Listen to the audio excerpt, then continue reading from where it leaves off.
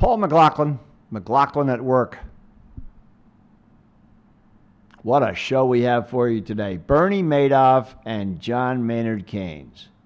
Now, if that doesn't get your juices flowing, try and figure out this riddle. Who cost more people more money?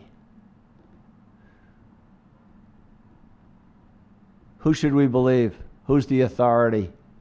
Who do you trust? A lot of people in government are trusting Keynesian economics. It's almost like Kleenex. Nobody knows what it means. I say nobody because there are people who think that it's part of the problem and people who are following policies that make it the solution. What's the little guy to make of it? I don't know. But if the stock market is any measure, then we're on the same road that those people who invested with Bernie are, which is it appears to be working. The market is back. It doesn't make sense. There may be a common sense element to this, which is what Hunter Lewis will go on about, that's what John Maynard Keynes defied, and that is common sense. And in some measure, that's what Brian Ross is talking about in his book, The Madoff Chronicles. Bernie led a lot of people on. Didn't make sense, but that didn't stop them from investing because they liked the returns. If the end justifies the means, then you buy Bernie until you fall off a cliff. And you buy Keynes until we're in another recession, if not depression. All depends on how you look at it. And we help you find out that opinion by listening to McLaughlin at Work. Thanks for joining me. Here we go. Paul McLaughlin, McLaughlin at Work, Management, Leadership, and Employment. Speaking this afternoon on all three in certain matters. Brian Ross, friend, colleague, and good to McLaughlin at Work by providing interviews when he has material, and boy, does he have material today. The Madoff Chronicles, Brian's new book, Inside the Secret World of Bernie and Ruth Madoff. Brian Ross, my guest, Chief Investigative Correspondent of ABC News. Brian, your first book, you're on TV, you're an award winner, you've taken over blogging on the web in an investigative matter. This sort of rounds out the media, does it not? Appearing on your program certainly does. Appearing, I like that. That's because we have embedded media, so we have pictures of you as well. Very well exactly. Put. Thank you. No, it was actually a first time I had written a book, and I found it, at first I was a little bit worried, could I actually write a book? Because my writing generally is a minute and a half on world news, maybe on a good day, 10 or 12 minutes on 2020, but actually it came easily, and it was fun because it gave me the space and the time to explore and provide the caveats and the context and get in some of the funnier parts of the sad story, the tragic story of Bernie Madoff and what he did to his family and his friends and lots of people he didn't know, but it was quite pleased to hurt. You're never without material, but Bernie certainly did provide you with a mother lode. He really did, and we were able to get some rare access to people who were very close to him and to his wife, Ruth, who spoke in part because they thought it might actually paint a clearer picture of Bernie and Ruth and their sons. Questions remain about the role of Bernie's family in this massive scheme that robbed so many people. And that access really gave me the incentive to write this, because we had material that just was never going to make it on the ABC News, and I thought was worthy of people knowing. When you say that it was a daunting task to write a book, I know firsthand that you are a writer of the material that you put on television and very careful about that. Writing a book is different? It is. It's a blank page, and there's no limitation on space, really. It's a question of making sure it remains interesting. You don't get boring, you get caught in the weeds, but at the same time, you have the space, and people who are going to buy a book, they're looking for extra details and insights that you don't necessarily get in the minute-and-a-half version. The big question that I have is, how did he do it? I still don't understand how he could have fooled sophisticated people. So how did he do it? Well, there are a couple of components that are important. One, he played hard to get with his clients, his investors. Two, he was a consummate liar. He could lie to them, to a widow, could lie to... We're sitting here in my office, so we get interrupted sometimes, but he was able to really fool so many people because people would say he was a sociopath. He had no conscience, and it was easy for him to lie. So he lied to the investors. He lied to the government. And if you believe him, then it's likely he lied to his own family about what was going on. But he had a small group on the 17th floor of his office building here in New York, a core group of people who were paid 4, 5, 7 times more than the going rate for the jobs they did. These were people who had never gone to college, came out of the neighborhoods in Queens, and were known as chief financial officers and top investment advisors. And their job was essentially to phony up statements that were mailed out once a month to Madoff's investors. And because it appeared to his investors they were getting a steady 12 to 20% return every year, year in, year out, nobody ever withdrew money. You know, in a Ponzi scheme, the problem is you invest money, you're getting good returns. Now, the scammer has to keep the thing growing because you got to keep paying off the investors. The new investors provide the money for the early on investors. And in this case, he targeted particularly elderly, retired Jewish people living in the Catskills and in Florida. And they just took the little interest they thought they were getting.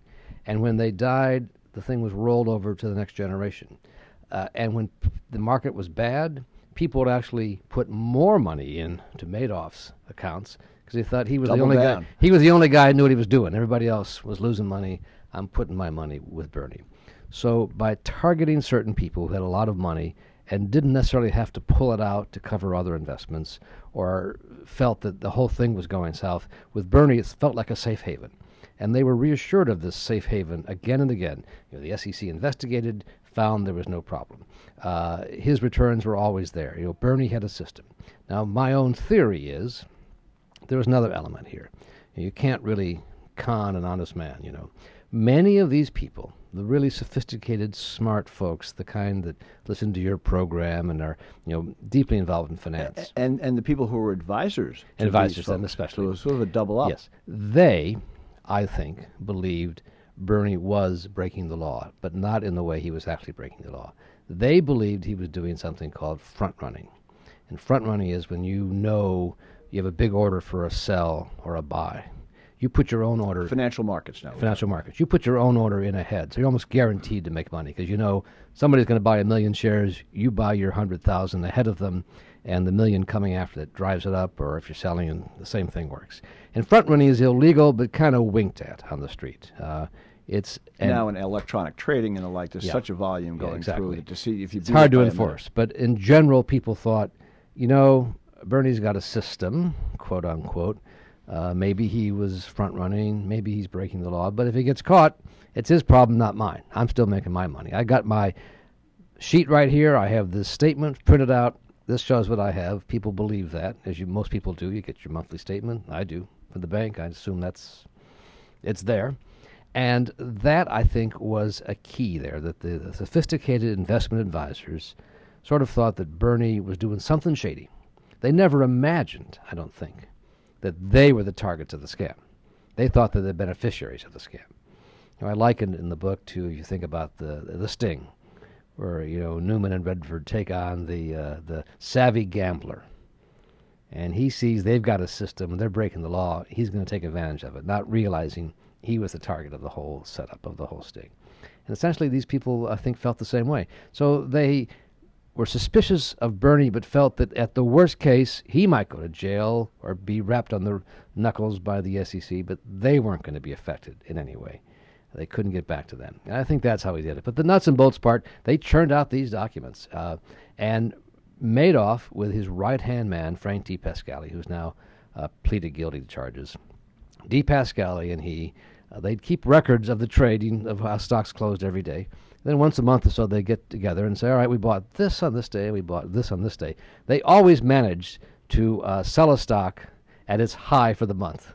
and they always managed to buy a stock at its low for the month. So that's just not good luck. They knew what they were doing. This is like You're stealing a signal from the second baseman. If you're able to bet on a horse after the race is over and you know who wins, you're in good shape. And that's what they were doing. That's why they appear to be such geniuses. And that's what they do. Now, they made some mistakes. Sometimes they record trades on federal holidays, on a Saturday, when there were no such trades. They got a little sloppy here and there. But for the most part, they got away with it. And the SEC, the Securities Exchange Commission, investigated them 5 or 6 times. And every single time, while they were close, they always took his word for what he said. He has recounted how they came on a Friday, and it was the closest call he had. This is 2005, I believe. And they said, all right, where are the actual stocks that you hold? Billions of dollars worth of stocks. Where are they right now? I said, they're being held at the Depository Trust Company, DTC. So, and he figured they would go there Monday morning and find there were no such stocks, and that by Monday night he'd probably be in handcuffs. It was a bad weekend for him. They never went. They just took his word. Had they gone, this thing would have been over a long time ago. At the time, he estimated he had $20 billion in the bank. He would have made good at least probably 2/3 of the money people had invested. So the fault, there's a lot of fault and blame here, but the SEC hardly comes out of this looking like a decent investigative government regulatory agency. He, in some measure, he's really the father of electronic trading. That's as right. well. I mean, he knew, he almost in the shell and P game, he was the one who had invented the P and invented the shell, and he knew how to cover it up. Correct me if I'm wrong, but he really designed and brought the NASDAQ almost to the prominence that it has. He got credit for it. The fact is, it was his younger brother Peter who did really? that. Bernie had a hard time with a computer. He was no computer genius, even though he gets credit for essentially revolutionizing. So he was not the... He was his brother Peter, but he was, that's its own tragedy there within their relationship. Peter was never made a partner or an equity partner. He was an employee at all times. It was never Madoff brothers. It was Bernie Madoff. He treated Peter badly, but it was, and at the same time he'd buy him a new sports car, but he would treat him badly. He'd berate him in front of other people. And Peter was the one who had the idea for using computers to revolutionize trading. Bernie took the credit for it. But the fact is, the Madoffs did use computers to great advantage. And what is so strange about that is, yet the computer techs we talked to say, he had the oldest computer down on that 17th floor you could imagine. And we kept saying, don't touch that thing. Do not touch that thing. Because it was programmed to do exactly what he wanted to do. He didn't want to bring anybody else in to program it again, because it was set to churn out the false documents. And that's, it was an old computer. The tech guys said, this makes no sense at all. Everything else in the whole place was high-tech. Bernie was anal compulsive. He was black and gray and sleek and the latest and the greatest, except for the key computer down on the 17th floor. Everything upstairs. Machine. The machine. Everything upstairs, neat. Nothing could be left on the desktop at night. You had a picture frame. You were allowed to have one frame, a picture on your desk, with a frame approved by Madoff. You couldn't just bring in your own picture frame. The 17th floor, someone said, looked like your crazy aunt's basement. It was loaded with stuff, and papers were here and there, and that was the real heart of the business. And that's where he made all his money. It was right down there. He did not make money with his legitimate trading operation. Did you actually speak with Bernie? I never have spoken with Bernie.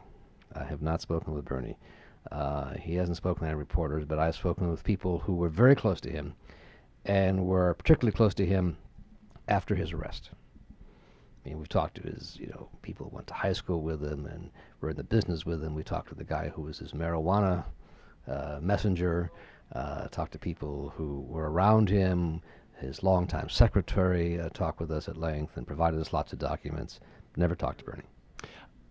In among the people that you speak about in your journalistic endeavors, who was Bernie Madoff like?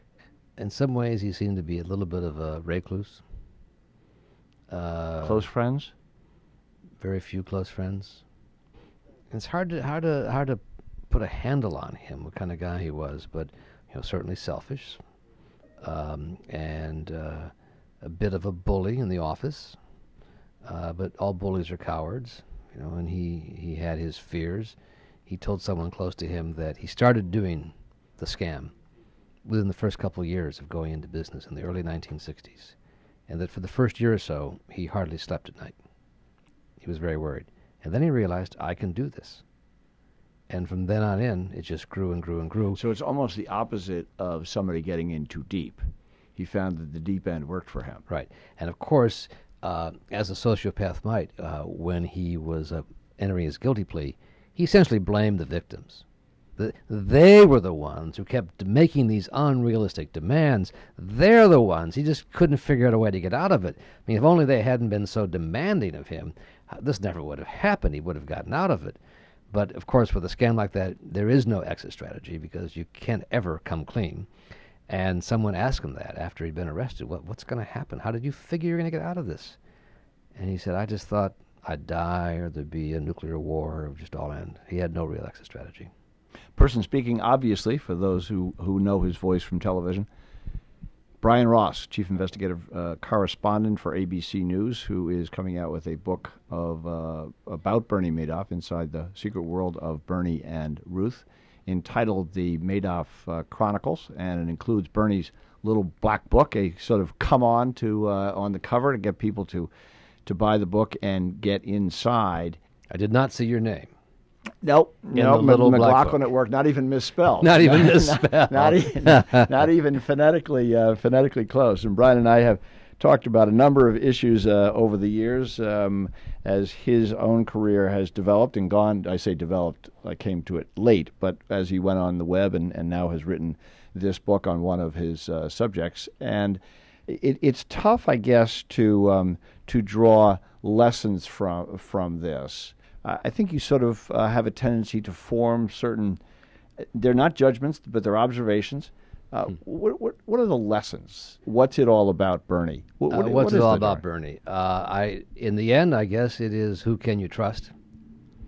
And some simple lessons that you think everyone would know, but if a deal seems too good, it probably is. It's very hard to turn down steady returns. I mean, lots of other people on Wall Street. When it is money in the bank. These are presumably they were paper entries. It's money in the bank. It's money that is on paper. Here is the statement. It looked good. It was good paper. Came every month. There it was. I could see if I'm up or down, and they had all sorts of trades listed. And, I know I get statements like that myself. I don't really pay much attention because I'm not sure what I'm really looking at in terms of how could I authenticate that. Turns out it was the same thing for the big shots in Wall Street. Some of the major players, they were on to him. They had run the numbers and concluded that what he was doing was impossible. Yeah, you can get that. Proof positive that there's always breaking news here in the world of Indeed. investigative journalism, whether you're tracking down a dry hole or whether something is interesting happening. Yeah. It's always there.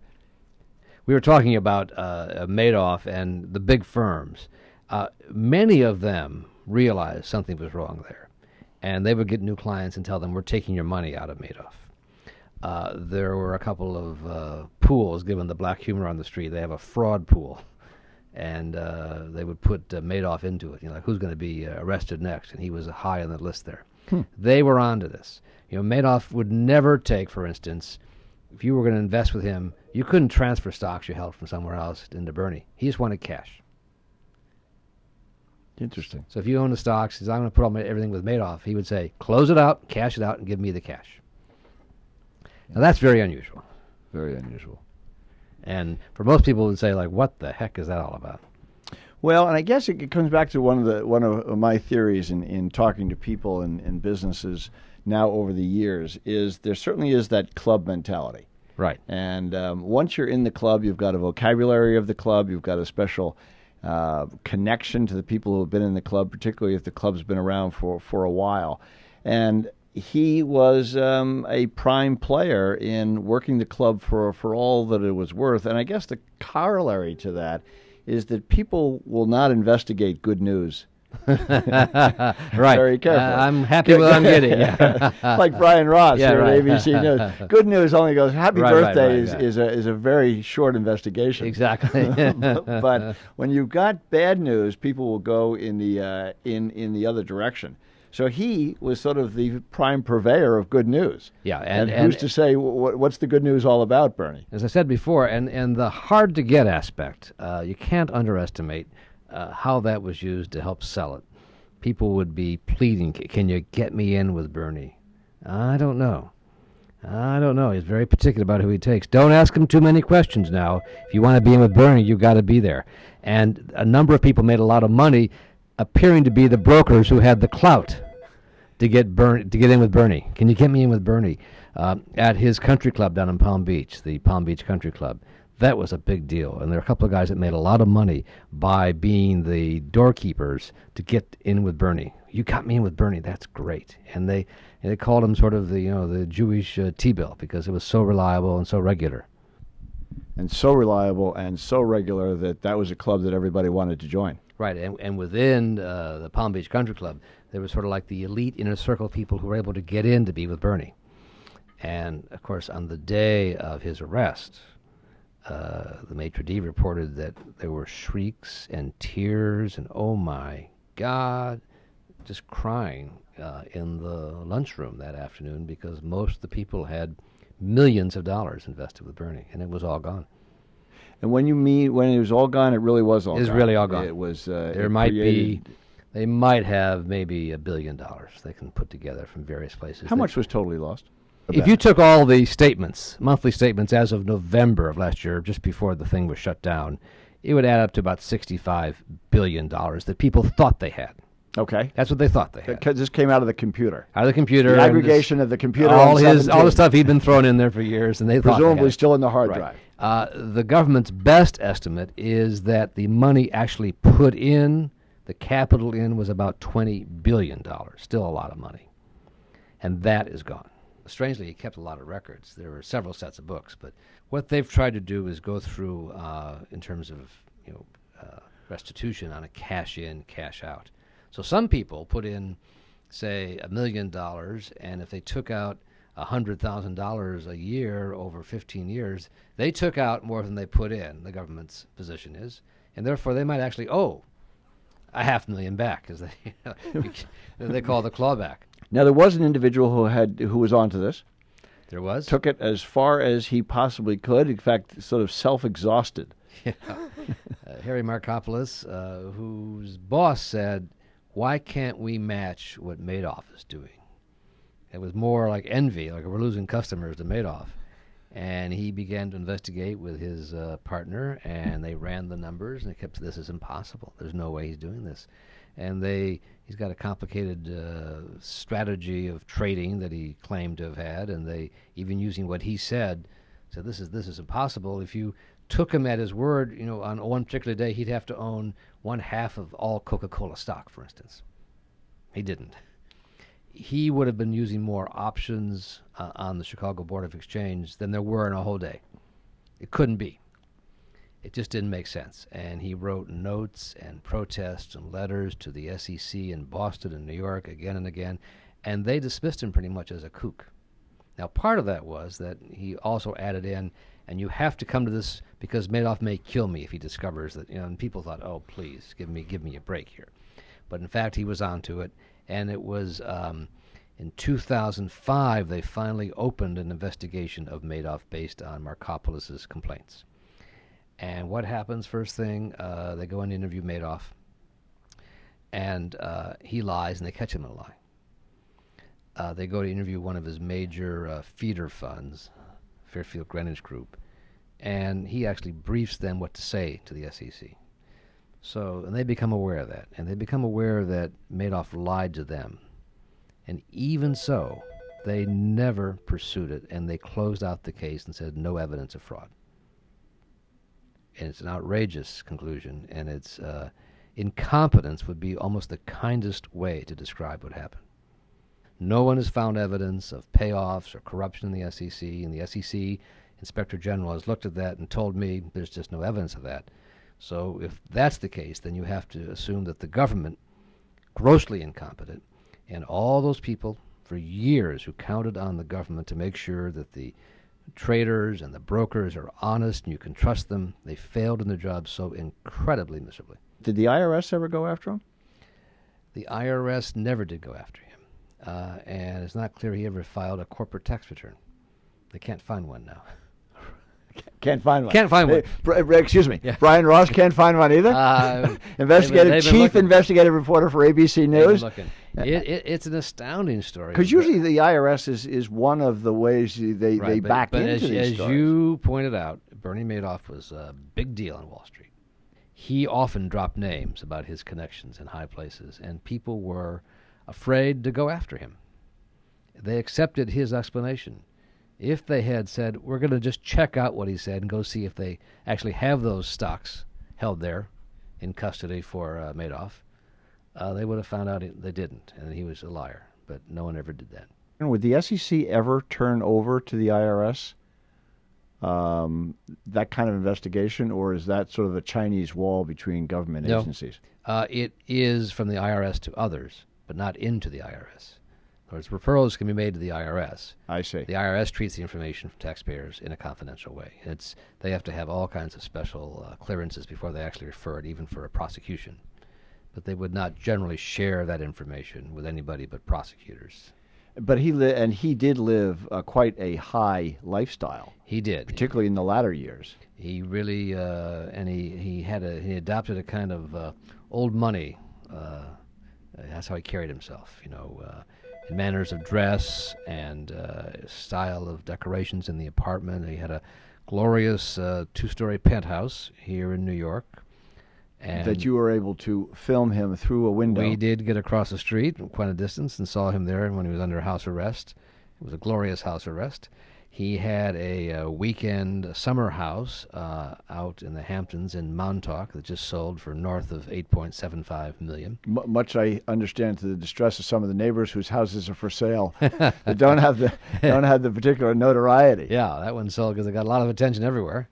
And then there was, of course, the Winter House in Palm Beach, another great place on the water down there on the Intercoastal Waterway. And then, of course, you had to have a place in France, and he had a villa there with his, 85-foot-long yacht called the Bull. That was his personal motif. He had stuffed bulls in the office, bulls on the wall.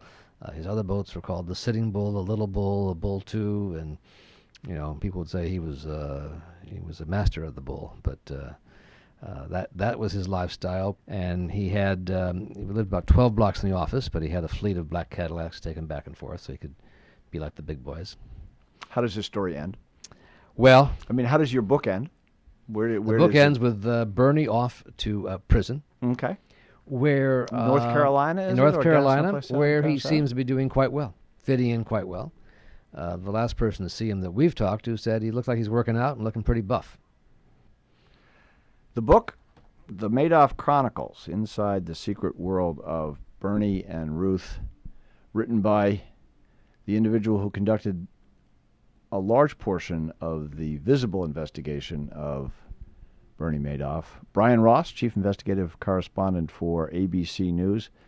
Brian, congratulations on your first book. Well, thank you much, Paul. Thanks for having me on to talk about it. And we look forward to hearing more about the book, and we'll follow Bernie with renewed interest. Thanks much. So that was Brian on Bernie, and now we're going to turn to Hunter on John. Brian Ross on Bernie Madoff, and Hunter Lewis on John Keynes. What's the connection between Bernie and John? To be parochial? I don't think they call him Johnny. Bernie Madoff duped a lot of people in a Ponzi scheme and cost a lot of people a lot of money. John Keynes espoused an economic philosophy put down in 1936, which was in part a reaction, as we will learn from Hunter Lewis, in part a reaction to the Victorian aversion to debt, and he took a different position, different posture.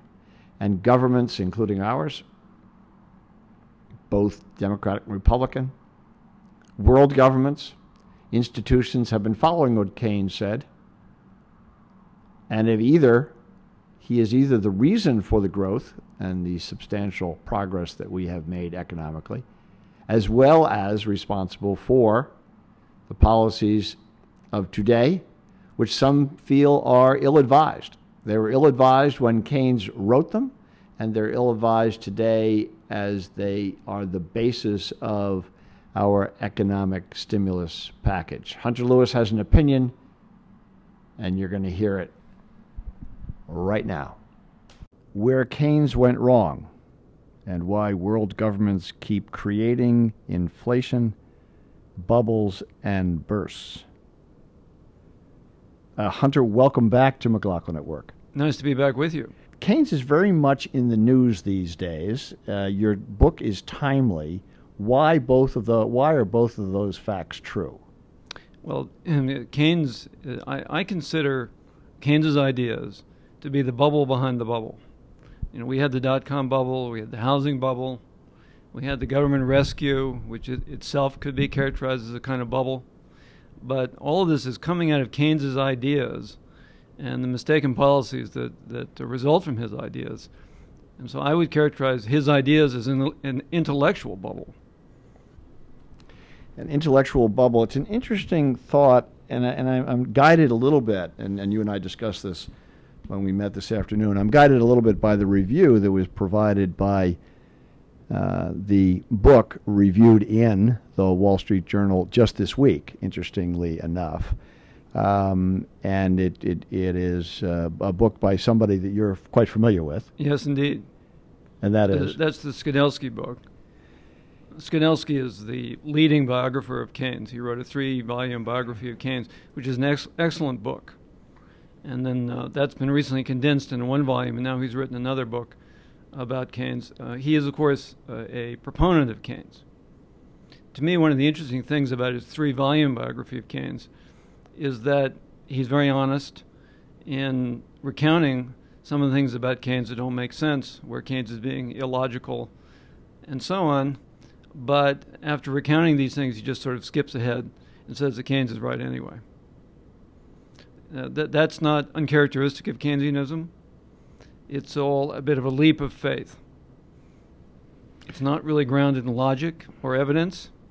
And the Keynesianism that's being pursued right now by the chairman of the Federal Reserve, Ben Bernanke, and so on, it's a leap of faith.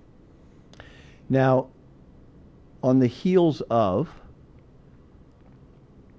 both Harvard and Yale, I'm going to come back a little bit to your background, both Harvard and Yale losing a fair amount of money in the market over the last year. You were an early guide, if you will, on investment in the university community. Is that correct? And that's correct. Could you explain that a little bit? Because I think that puts your comments here in, if not in relief, at least in perspective. Well, I co-founded a firm called Cambridge Associates, which advises universities on their investments, and that started in the mid-1970s. And my colleagues, along with many people in universities, developed a style of investing which was called the university style of investing, which became very successful. So American universities went from being, at the time in the 1970s, sort of the also-rans in investment, not doing so well, to being the stars of the investment world. They have done better than any other institutions around the world over that long period of time. And although, of course, 2008 was a setback, like for everybody else, the records of the universities are still very good over the long term, still better than any other pool of institutional capital in the world. And what did Cambridge Associates do to set the university investment strategy on a new path? Well, what's called the university style of investing is fairly simple. It involved a diversification into a great variety of different sorts of investments, particularly equities. So that instead of just being stocks and bonds and cash, as you were in the mid-1970s, we, and along with many others, developed this style of a much more broadly diversified approach using all sorts of different equities and so on. Private equity, venture capital, real estate, foreign securities as well as domestic. And that, as I say, that succeeded very well. We also reduced the amount of bonds in the portfolio as part of that. So going into alternative asset classes, which, as we know, later people learned, and you knew at the time, they were more risky and therefore had a higher rate of return because of the risk associated with them? Well, they're not necessarily more risky. It depends. Venture capital is certainly more risky than common stocks, but some of the alternative investments are not more risky per se. Some of them involve a degree of illiquidity, and that's been one of the primary issues for universities in the last year, is that they've discovered that they need more liquidity than they thought. With your indulgence, I'd like to depart and make a comparison here that I've longed to. I've just finished reading Practicing Catholic by James Carroll, which is a exposition, if you will, along former Paulist priest James Carroll's philosophy. And part of that goes to comparing Keynes' general theory book, written, as I understand it, in roughly 1936. Yeah, it was published in 1936. And comparing that sort of to the English version of the Bible, in which we now are trying to interpret it as the Old Testament and the New Testament, and how, in this case, taking Carroll's book, Practicing Catholic, how the Catholic Church is now out of step or in step, depending on how one looks at it. Why is it that what Keynes wrote in 1936, and leaving aside the Depression, recession, because Keynesian economics has been part of us through the boom period as well, how would you compare the Bible to general theory in terms of how it should be thought about in today's economy, in today's global situation, if you will? Compare those two for me. Well, the idea that Keynes would somehow be a Bible for economics? Yes. And so the circumstances under which he developed his theories are those circumstances such that they become immutable, that they are, as you called it, a leap of faith as opposed to science, much like to some, the Bible and the Old Testament is a leap of faith, now written in English. It wasn't written that way. Women, all the things that are associated now with a more established culture simply didn't exist. So how much should we believe, in your opinion, of what Keynes wrote, simply because he put these general theories together in 1936 and obviously formulated them in the 4 or 5 years before that at least? Why is he still held in such high regard? Well, and the thing that comes to my mind is you remember the early church father, the Christian church father, who said, "I believe because it is impossible." So obviously Christianity was based on faith. Keynes actually has some parallels with that. Keynes's thought follows a particular path in which he almost takes every item of conventional wisdom or common sense and he turns it on its head. It's almost formulaic the way he does that. So, for example, he will say, you thought that in order to get rich, you have to save and invest. Actually, you have to spend. We have to spend. It's spending that makes us rich. The we, not collectively. We collectively, yes. It's spending that makes us rich, not saving and investment. In the same way, when you have a crash, such as we had caused by too much debt, it's not exactly common sense to think that you can get out of that by adding even more debt.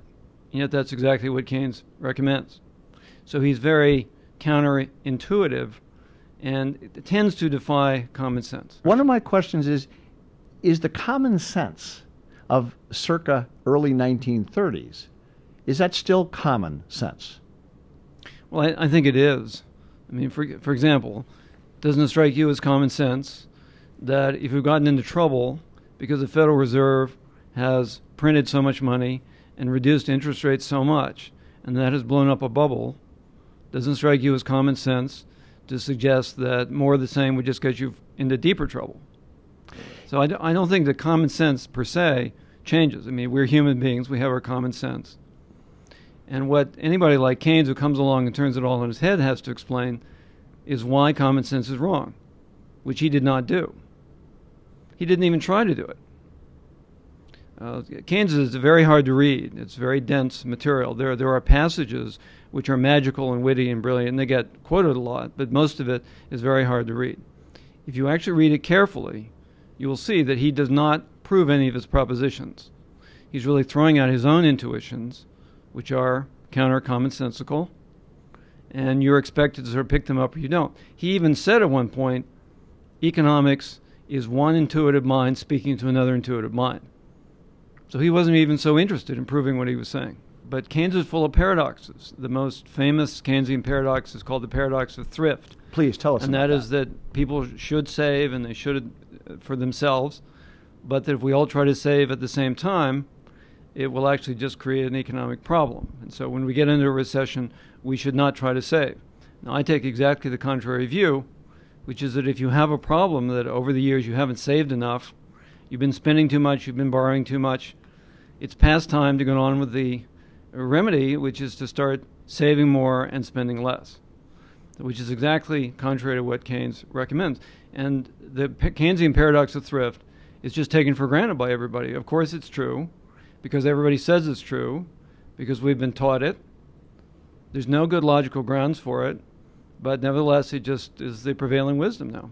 Is it true that capitalism in its very nature, as I've heard said, capitalism will create bubbles, and bubbles will have to burst, but that the fact that it will resettle over time because excesses will always creep into the growth formula?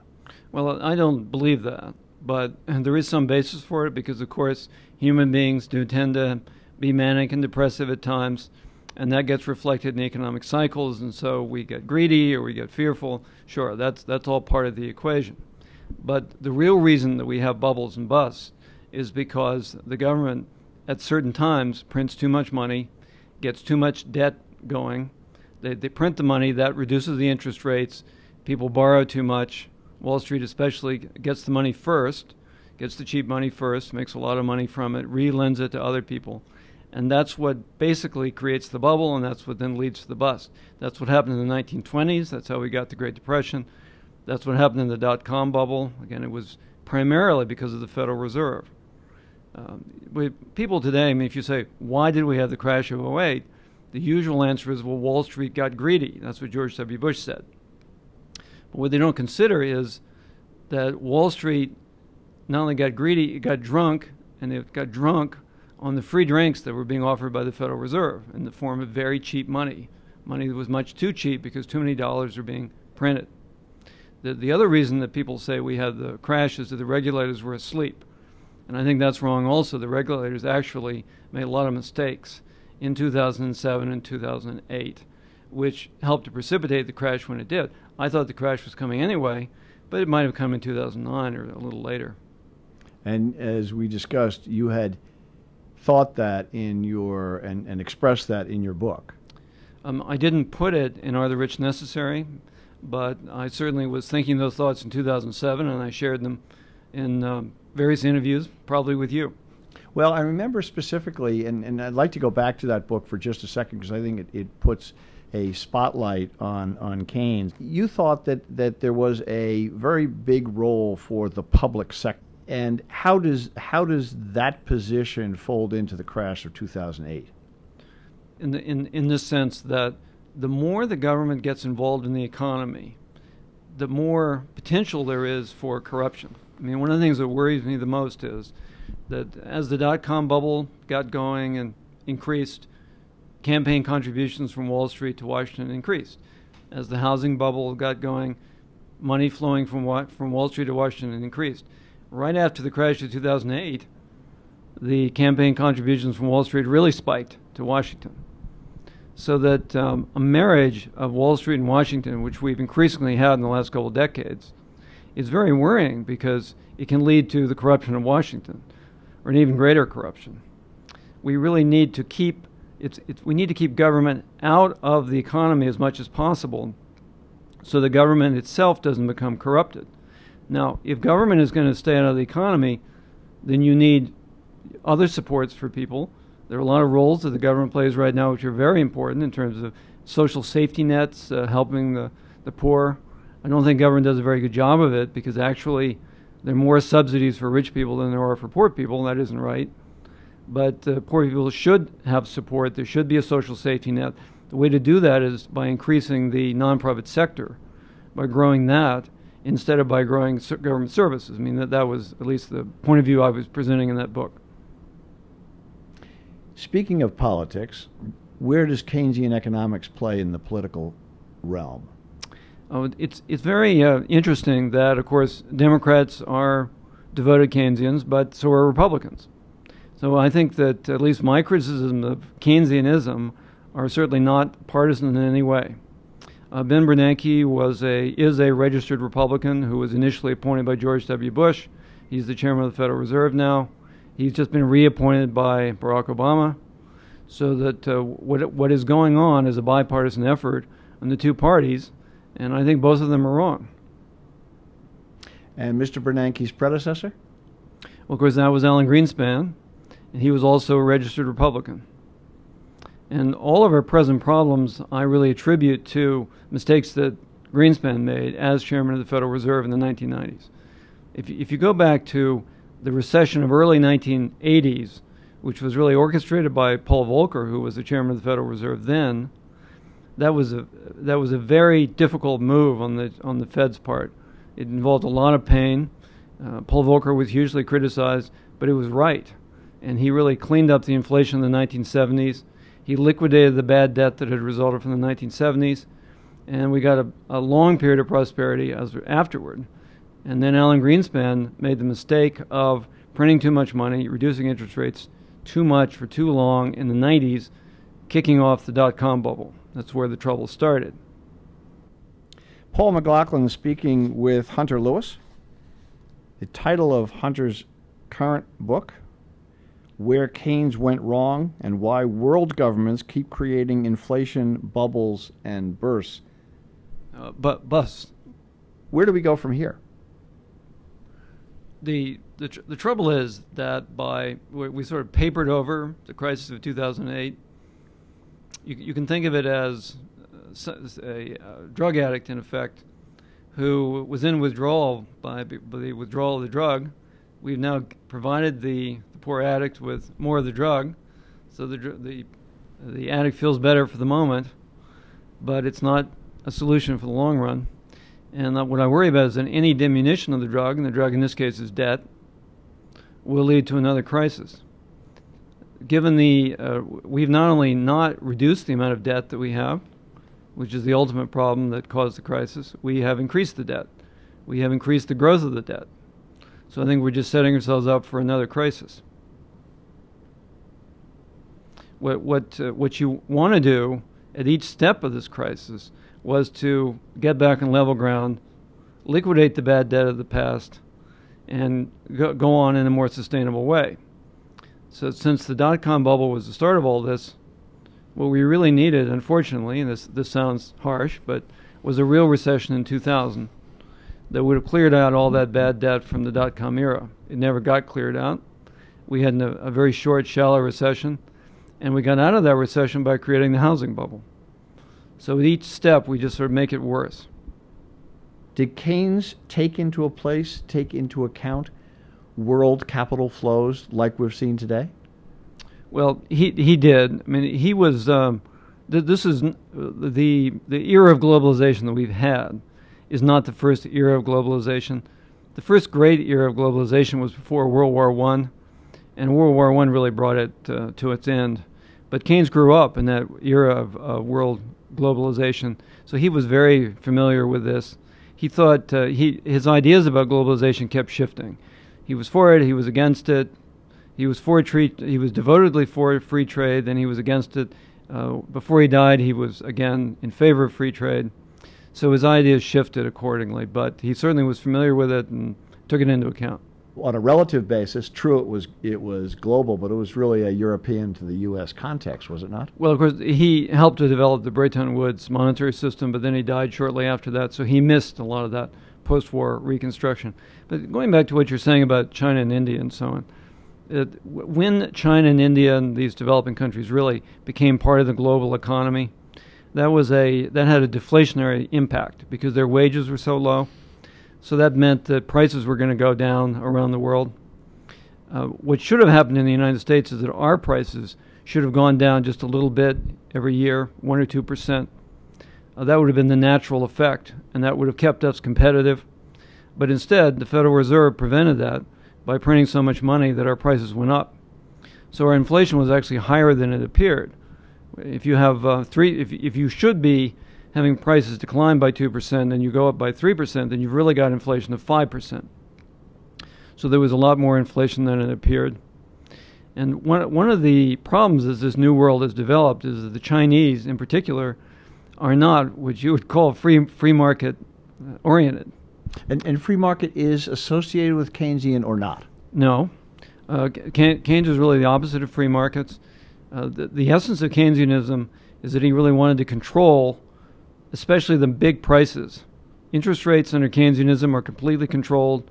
Currency prices are completely controlled by world governments, as they are today. Both of them are controlled. And this is the opposite of free markets. He also wanted to abolish recessions. The trouble with that is you can't have free markets without bankruptcies. Bankruptcies are, the profit system depends on bankruptcies. It's a My carrot point stick. about capitalism a little Yeah, bit. it's a carrot stick system. You need the carrot, but you need the stick. The carrot is the profit, but the bankruptcy is the stick. So that really Keynes eliminated those really important features of a market system. And so it isn't surprising to me that the market system is not functioning very well when we don't allow free prices and when we don't, at least recently, the Federal Reserve has not allowed recessions. They couldn't stop this last recession, but they certainly they didn't allow one in 2000. Even though we're on different sides of it, the American government and the Chinese government are both creating inflation bubbles and busts by taking two different perspectives? And that's exactly right. As we've been partners with the Chinese through all these bubbles, that they have been financing us. I mean, there are two ways that the U.S. government can get in debt. We can either borrow money, and we can't get enough from our own citizens because we haven't been saving enough, so we borrow abroad, especially from the Chinese, or we print money. Those are the only two ways that the U.S. government, if it's run out of tax money, can only pay for things in those two ways: borrow from the Chinese and others, or print money. And during most of this period, it's been borrow from the Chinese. The Chinese have been our enablers. They've liked this bubble because it's created so many Chinese jobs, and they're not thinking about the long term. They're not thinking about the fact that this is not sustainable. And right now, they're blowing up another bubble as a result. Why do I always attribute to the Chinese mind that they will be around forever and they don't think short term? Isn't that interesting? Isn't it ironic that the Chinese, who I think themselves think of themselves that in that way, because they've adopted Keynesianism with such fervor, they have become the ultimate short timers. And it may just be that the government in China just figures, we can't take a risk on thinking long term. We just a little blip in unemployment there involves so many millions of people without jobs that they just don't think they can maintain political stability without this continual bubble blowing. But it's a recipe for unemployment in the long run. Pick a year in the next three and tell me what it's going to look like. We have borrowed so much money and spent so much money that there's no reason why the economy should look bleak in the next few years. The question is how long we can keep that going. And I don't have any way of offering a prediction. All I can say is that this is not sustainable. If you were to gaze into your considerable crystal ball, what would you anticipate will be the kind of event that will create the economic burst when it happens in, as you would predict, in the next 3, 4, 5 years? Well, I'm not even saying three. I mean, I would certainly expect trouble, let's say, within 5 years. But there's no way to really predict or forecast exactly when it's going to hit. All I know is that you can't just keep growing your debt faster than your income forever. I mean, isn't this the basic problem here? And Keynes said you could. He said you could actually grow your debt faster than your income forever. All you have to do is keep reducing your interest rates. He said as long as people have needs, we shouldn't reduce the amount of debt. Some of it was because he, of course, was a great debunker of the Victorians. And if we go back to the 19th century, the Victorians, if you read those novels, the wonderful novels from the 19th century, a lot of them are morality tales about debt. Debt is dangerous. Debt is addictive. Debt can ruin your life. Warren Be careful. Buffett says the same thing. Well, he does. But in any case, Keynes was a great debunker of that. So he was saying, no, don't worry about debt. Debt is not dangerous. Debt is not addictive. Well, I think he was wrong. He went way too far, and he's gotten us into trouble. Unfortunately, we're going to have to relearn a few Victorian truths. And again, it's just as simple as you can't keep growing your debt faster than your income. I guess I'd like to say you heard it here. Hunter Lewis, where Keynes went wrong and why world governments keep creating inflation bubbles and busts. And we don't have inflation yet. That may be coming. We may be in a mini bubble for the next 2 or 3 years, but Hunter Lewis would predict that the bust is coming. Absolutely. Hunter, thank you very much. Thank you. Now there's a package for you. Bernie Madoff and John Keynes, Brian Ross, Hunter Lewis. This is why you listen to McLaughlin at Work, and this is why we're proud to bring you personalities who write about personalities, living and dead, imprisoned or otherwise. Always grateful to Brian Ross, Chief Investigative Reporter for ABC News, Hunter Lewis. My pleasure to have spoken with Hunter now through 2 of his books. Interesting credentials on both of them to take positions and investigate people like they do. Juxtaposition, Bernie and John.